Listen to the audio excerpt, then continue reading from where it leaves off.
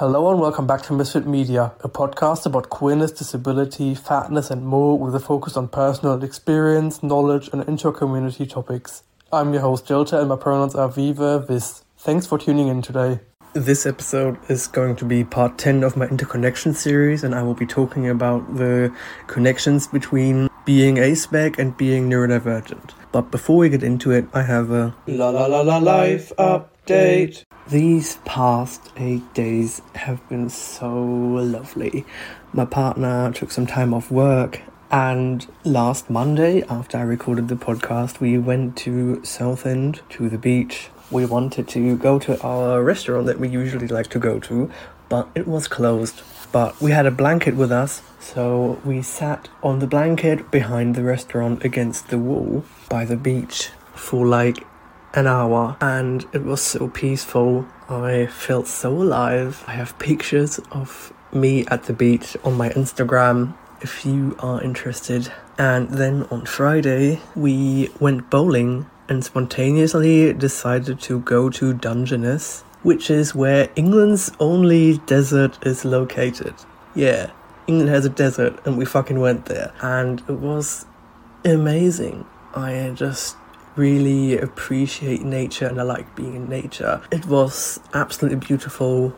We had some lunch there and my serotonin levels have been restored, and spontaneously my partner is off work today and tomorrow, so we might actually be able to go somewhere tomorrow again, which would be lovely. But anyway, now it's time for the post of the week. This week's post is by Neuroabolition on Instagram, and it's a text post in front of a picture of a red flower. There's multiple slides. The first one says, "Disabled body minds are not your insult. Intellectual disability is not your insult. I don't care if you think politics or systemic privilege makes people stupid or makes people bad at critical thinking. Narcissism is not your insult. I don't care if you think capitalism makes people self-centered or makes people hyper-individualistic. Psychosis is not your insult.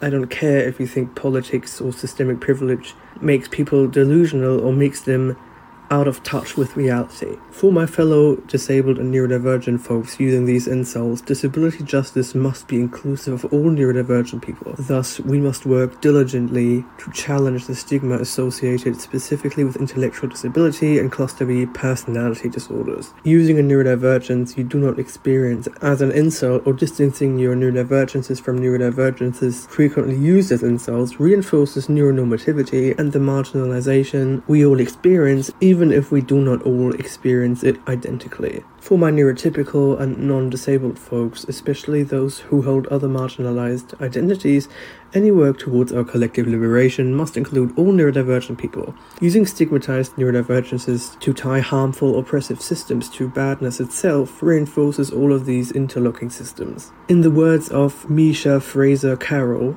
we must ensure that we don't push others into darkness as we struggle into the light. To conclude, please don't take this post as a call to bury your anger or as a form of tone policing. Not only am I pro-insult, I think your rage is sacred.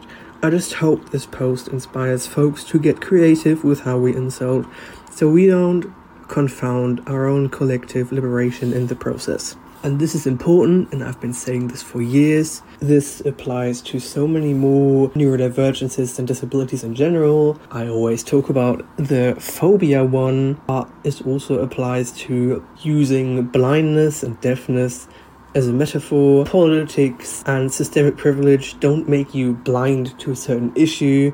Politics and systemic privilege don't make you phobic of other marginalized people and all that stuff. This has been the post of the week. Okay, so the first interconnection between aspecness and neurodivergence is that romance doesn't make sense to me.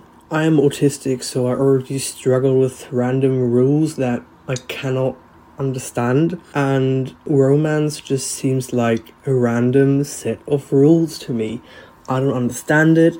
I refuse to apply it and anything related to it to myself, including romantic attraction and romantic orientation. Romance feels like it's so much harder to grasp than sexuality. It's very, very obviously a social construct, whereas with sex it's kind of easier to understand because you literally can't really deny that touching someone else's genitals with their consent is a sexual thing, but you could very easily deny that walking down the street and holding someone's hand is romantic because people who are not romantic partners might also do that. So this concept doesn't make sense to me. I prefer to make sense of my experience in a more vague way by talking about partnership rather than romantic partnership, by emotional attraction or bond rather than romantic attraction. The reason that I'm qua-romantic and choose to opt out of romance and romantic orientation is deeply rooted in my neurodivergence. The next one is that I am ace, probably at least partially because of trauma. I kind of see it as a relic of this traumatic time. The next one is that I tend to need specific labels, and that I also tend to collect all labels that apply. There were times where I used to identify as cupiosexual or aromantic or other terms, but I always identify as autiace and autiquaro, as well as quaro-vague and ace-vague. I use cade-sexual, that describes being ace because of trauma, and other labels like that. I don't necessarily tell other people, but I do kind of hoard them, I guess. The next one is that my BPD kind of makes it harder to figure out whether someone is a favorite person or a crush. So before I met my partner, I've had exactly one crush, or what I thought was a crush, on someone that I knew in real life. But in hindsight, based on the way that I was acting and the way that I felt, this was most likely a favorite person rather than a crush. I made this joke way back in 2020 on my TikTok before, where I said, am I aerospec, or did I only have 2 crushes in my life because everyone around me was a bully and not worth wasting my feelings on? And I think that was probably the case. And I think that because this one guy was nice to me, my brain decided to latch onto him. But it took me 10 years to figure that out. There you go. The next one is that pride is inaccessible to me. This is something I already talked about in previous episodes, so I don't have to go over it again. The next one is that people insist that I'm not really ace, I'm just confused because I'm neurodivergent and I cannot possibly know my own identity. I, as a neurodivergent person, am as capable of being confused about my identity as neurotypical queers. And yes, some of my confusion is probably caused or exacerbated by me being neurodivergent, but that doesn't mean that I am not really ace. And the last interconnection between the two is that people presume that I'm very innocent and childlike. There's this whole thing of neurodivergent adults being framed as childlike and innocent, and thus obviously kind of non-sexual. And people apply this trope to real people, even though a lot of neurodivergent people obviously are very much capable of being sexual, including a lot of neurodivergent aces. And this have been all the interconnections between aspecness and neurodivergence that I will talk about today. As usual, there might be more that I am forgetting, but it's also normal to me that I just might not remember anymore. And now it's time for the Song of the Week. This week's song is Antibodies by Pony Hoax. My partner showed me this song the other day and immediately it was such a vibe. It kind of has 70s disco vibes and I don't know, it's just so much fun to listen to. And this has been the Song of the Week. Please remember to fill out the Misfit Media listener survey. If you enjoyed this episode or even the entire podcast, please consider sharing it with a friend or on social media.